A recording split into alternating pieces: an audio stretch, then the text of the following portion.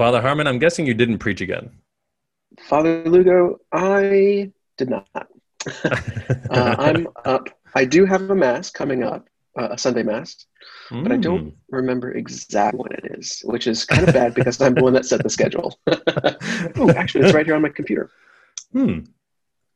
I will be Yeah. preaching on the 27th to the 26th Sunday in Ordinary Time. Oh, okay. Well, we're coming up on the 24th, so you still got A a little minute and a ways. half. Yeah, yeah.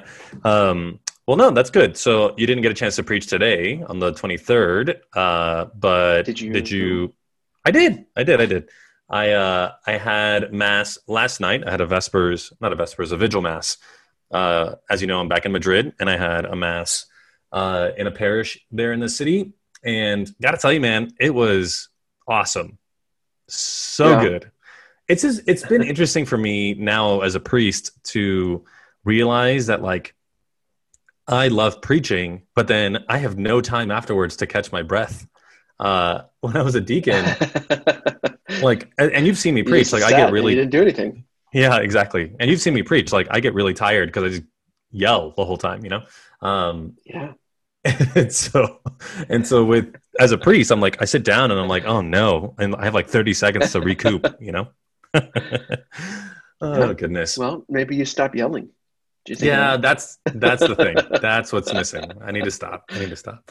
But no, it was good, and I got to tell you, it was a really good set of readings that really dovetails into this next set of readings we're going to talk about today. I Yeah. Yeah. I was found I was it was interesting because I found the readings as we mentioned last week on the show. I found last week's readings a little bit uninspiring and kind of hard to sink my teeth into, and this week's readings, on the other hand, the ones coming up for the 24th, I just find to be way easier to like latch onto, you know? Maybe because there's a parable, maybe because Sirach is so, visceral. Fire. Um, but there was something about the readings last week that resonated with the theme. So, I mean, I'll just tell you briefly what I preached on last week uh, was the Alleluia verse was pretty predominantly what I preached on, which is all of Christianity can be summarized with reconciliation between us and Hmm. God and us and our neighbor. Um, Yeah. like that's the whole of it, Absolutely. Yeah. So, what do you think it is about these readings? Because it's a similar theme. Mm-hmm. Like, because I mean, as we talked about last week, I had a um, similar frustration and kind of a I don't know what to do with this. But with Right. these, it's very clear, and maybe that's the beauty of the parable, like you said, Right. that it does spur your imagination. That's something that we've talked about before. Like, how does our Totally. imagination play into this? Totally. Yeah, I think it's that. So like a couple of months ago, we had, I mean, it must have been during Easter. We just had all these long discourses from John's gospel, at daily mass. And I was finding myself very frustrated as a preacher because it's just really hard to preach when Jesus is just saying things. Because they're kind of clear, like he's just kind of saying the things. Um, Right, but right, yeah, right, right. the parables just open up so much more. So like last week was a good example with contrast to this week is that one week we have a parable that I feel so much more enlivened to talk about. Whereas last week was basically just an explanation of this very same theme, which is if your brother sins against you, find reconciliation between the two of you. But then he gives you Right, this great right. parable. Well, and I think the beauty, for me at least, in these readings, is that we see what happens. Like we have that kind of visceral reading from Sirach, like, and then in the parable, we see what happens when the servant doesn't do what's right. We see him being a Hmm. wicked servant, and so we Hmm. have that wonderful teaching, sort of uh, an example of what not to do. That Hmm. I think is Hmm. helpful. At least for me, that's helpful um, to help to see it a little bit more clearly. Yeah, totally. It illustrates perfectly, Right, what's going on. right, right. Um, I gotta say, just to jump into the readings for this upcoming Sunday, I don't think I could preach on Sirach's reading alone. I think I have to always go to the gospel. I'm finding myself to be the kind of preacher that always preaches on the gospel.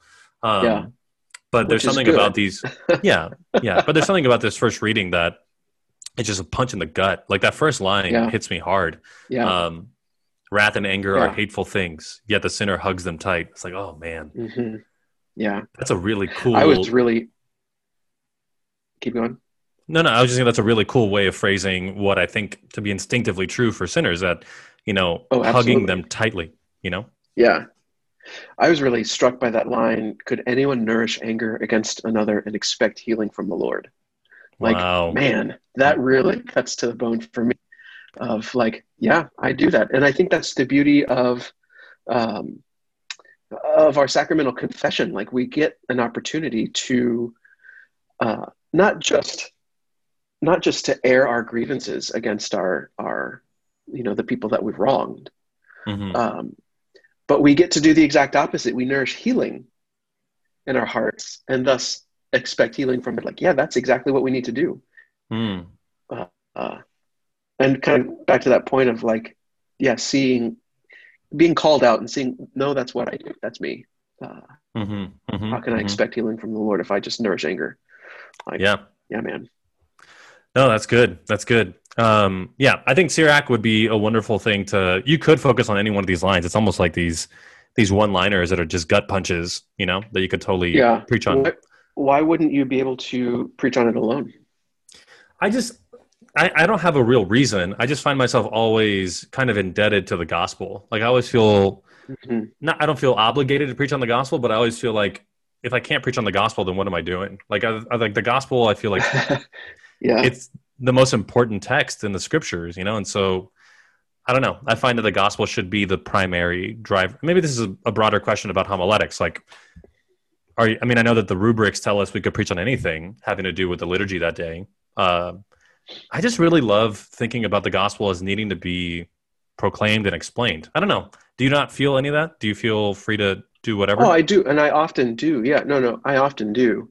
As we've talked about many times, like a lot of the time uh, I'm struck by a line in the gospel and then everything else, all the other readings kind of influence how I read, um, how I read that. So something, I don't know if this is what I would preach on, but um, like calling him a wicked servant, you know, I forgave your entire debt because you begged me to. Should not you have had pity on your fellow servant? Like Mm, that fits with these other readings so well hmm. that um, I oftentimes like to use the Old Testament because it is a little bit more um, like imaginative. I find it helps our imaginations uh, grasp some of these concepts a little bit better Yeah. than, like you were saying earlier, like Jesus is usually saying, well, do this, don't do this, which is good. And I'm glad he's clear. uh, but that's not how we grasp concepts typically. Right. Right. Right. So I'll usually use something like the Old Testament reading to like build this idea, this concept that I want to get across, and then usually it's Mm. hit home with something from the gospel Okay. because I think Gotcha. that's how Jesus preaches himself. Like he often will say, "You've heard it said, in the prophets. Here are the commandments. Follow that." Hmm. But I say to Hmm. you, do that, but take it a step further. So Hmm. I think there's precedent to do something like that from Sure. Jesus Sure. himself. Sure. Yeah, and luckily for us today, like the first reading and the gospel go clearly together with what Yeah, we saw yeah, last week and this week together. Is that like the point of Christianity is to build the family of God yeah. on firm foundation, which is on the Lord Himself, and not just on any. Like I mentioned this in my homily last week, was what does it mean to be united and to work for unity? It's not to just build it on ideology, but to build it on love, which is what St. Paul said in the reading from Romans Right. last week. And so this week, like forgiveness, building, community around forgiveness, like that's what the church is. Like the church Hmm. is this organization that's built around forgiveness. And, Yeah, yeah. you know, so Well, yeah, and I mean, go ahead. I think the beauty of these readings, and again looking at them in light of last week, is that okay? We start with this language of love, kind of like what I was just saying, building this concept. Like, what are we supposed to be doing? Mm-hmm. And this week, I think it's not so much that it's just a continuation, but now we're seeing whose love is the model here, Mm. because it's not me, because I'm like these people in the first reading from Sirach. But to take your want from the Alleluia verse, love one another as I do. We love as we share in that love of God, Yes. Yes. and Okay. So, that's where that changes. That's where that change happens. Like we can start with our own, right? That's how we learn. Hmm. But it has to grow into something more. Totally. Okay, so I had something in my back pocket that I think I can bring out now. Um, I so this gospel was in a daily mass about 3 weeks ago. Um, Yeah. and I got to preach on it, which was great. It was actually right before my ordination to the priesthood, and this Hmm. was the gospel actually for the last mass that I was preaching as a deacon. So I remember my homily for Oh, that very vividly. And the one thing that I preached on there that I still remember because it struck home with me when it came up as I was preparing is that this is for me, this gospel is a parallel, it's like a parable version of that one petition in the Our Father that is very striking, which is forgive us our debts as we forgive others. So yeah. how we are to be forgiven will be contingent upon how it is that we demonstrate forgiveness to others. So if we Hmm. forgive badly, well then we're going to be forgiven badly as well. Um, Yeah. so that petition, the Our Father, has this story here that fleshes out what that looks like. And so the king at the end does forgive the man in the same way that man forgave others. In this case, by torturing him and by forcing him to suffer. Yeah. And so Yeah. there's a threat here. There's a possible reading of this that can be a little bit intimidating. Is that I do have a responsibility as a Christian to forgive my brother in a way that is just and fair and loving and good. And if not, there's a consequence that God will return that to me. And so that reading of it is pretty like scary, but I think it's true to the Our Father. But then what I did in my homily then, which I propose to you now as something for you to think about, is another way to read this, which goes exactly with what you were just saying, is that petition of the Our Father is true that I'll be forgiven like I forgive, so be careful. The other way of reading that is I should forgive in the way that I have been forgiven myself. So Hmm. so like I've been thinking about that a lot with the sacrament of confession as a new priest is like I can't help but just burst out with, oh my God forgives you, I absolve you of your sins, just because I know that in my life I remember all the times I've gone to confession begging God for forgiveness and being given forgiveness. And so like the way in which I should forgive is the way that I've been forgiven myself, and that is by God's Yeah. love. Yeah. Well, and there again, there's this pesky thing called free will that we have to deal with. Like, God absolutely is going to forgive, period. But we have to Hmm. ask for it. We have to be the person that goes begging. Uh, Right. Sometimes on our hands and our knees. Hmm. And if we don't do that, then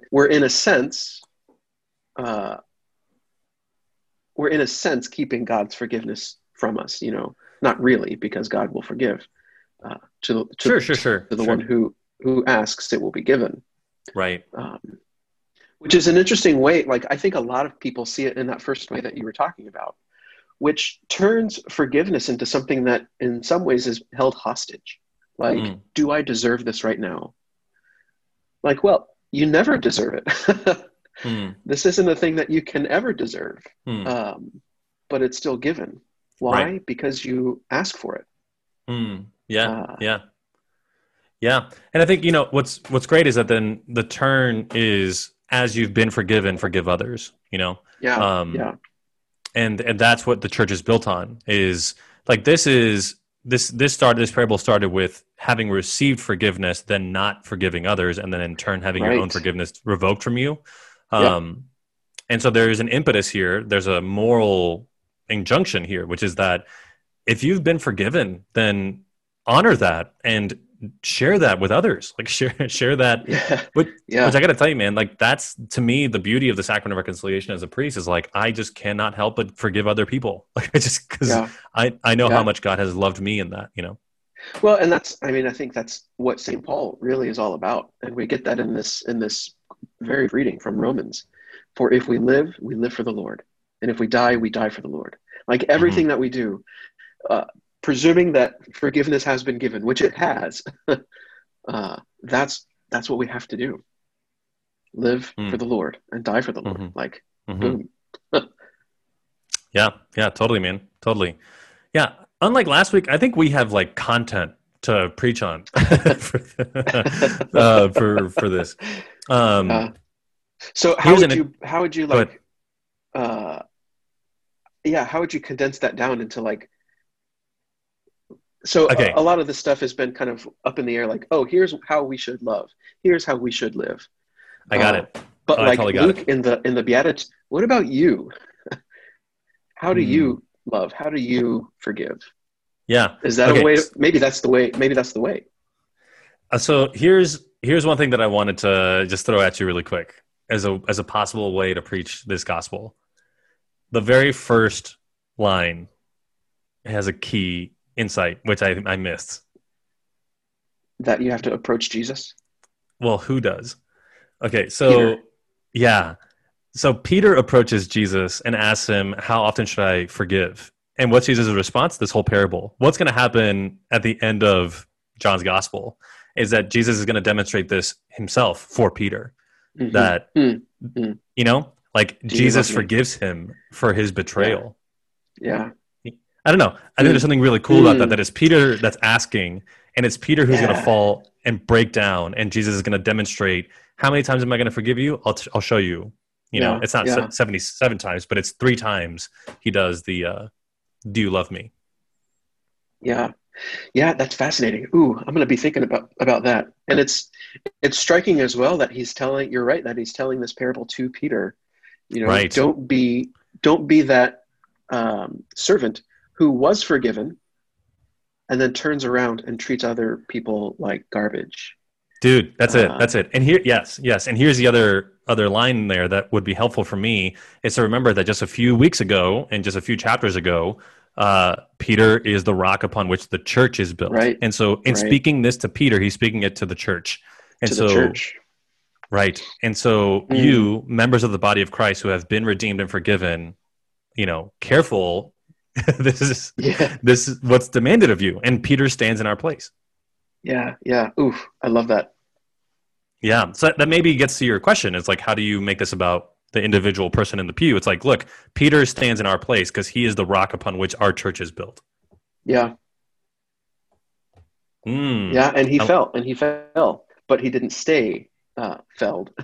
He didn't stay Yeah, down. Like he picked up his cross literally at the end of his life and lived for Christ and then died for Christ.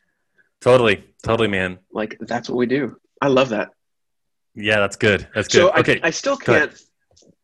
can't though get over like uh, this whole idea or metaphor of the master handing him over to the torturers Mm. um, until he should pay back the whole debt. I don't think that Jesus is telling us that God is going to torture us.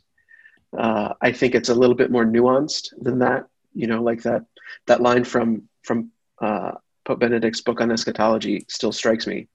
That heaven is so much about freedom Mm. that the damned will their own damnation. Like Mm. that's the torture that we will that Hmm. to happen. But that's kind of like I don't know. Excuse me. I don't know how to preach that. Yeah. Okay. So I'll just be a little bit contrarian. I mean, why aren't you taking Jesus at his word? So will my heavenly Father do to you. Why is that not? Why is that not good enough? What do you mean? Jesus says, in anger, his master handed him over to the torturers, and so will my heavenly Father do to you. Yeah. So So, we're what at if an God angry the Father God. is going to torture us? Like, is that not a Yeah. possible interpretation of this? I don't know. Does God torture? No, he doesn't. He's love. God is love. So, His love. Here we go. and so, how do we reconcile that with this? Yeah, for sure. Yeah. Is there a way that you can describe love? Okay, so this is maybe a silly example, but like it's torturing when I have to like disappoint my parents, It's like Yeah. Yeah. there's something very torturing about that. And it's not that they're torturing me, but like it's humiliating to have to come and talk to them and fess up. And there's kind of a torture to reconciliation. Yeah. That's a good way to put it. I think you're right. I think you're onto something that the feeling of guilt and shame really is in a lot of ways like a torture. Yeah. Like and we even use that language sometimes, like I'm torn up inside.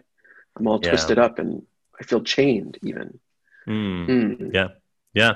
Yeah, until you pay back the debt, which means what you said, it's an act of the will. Like, go to confession. Right, right, You're right. going to be tortured. Your Crawl, ask conscience for is going to be forgiveness. your conscience is going to be tortured until you go to Yeah, confession. yeah, yeah. Hmm. All right, Man. man. Good. Any parting thoughts? Uh, no, same as always. Go pray. Till next time, then. Alrighty. All right. Peace.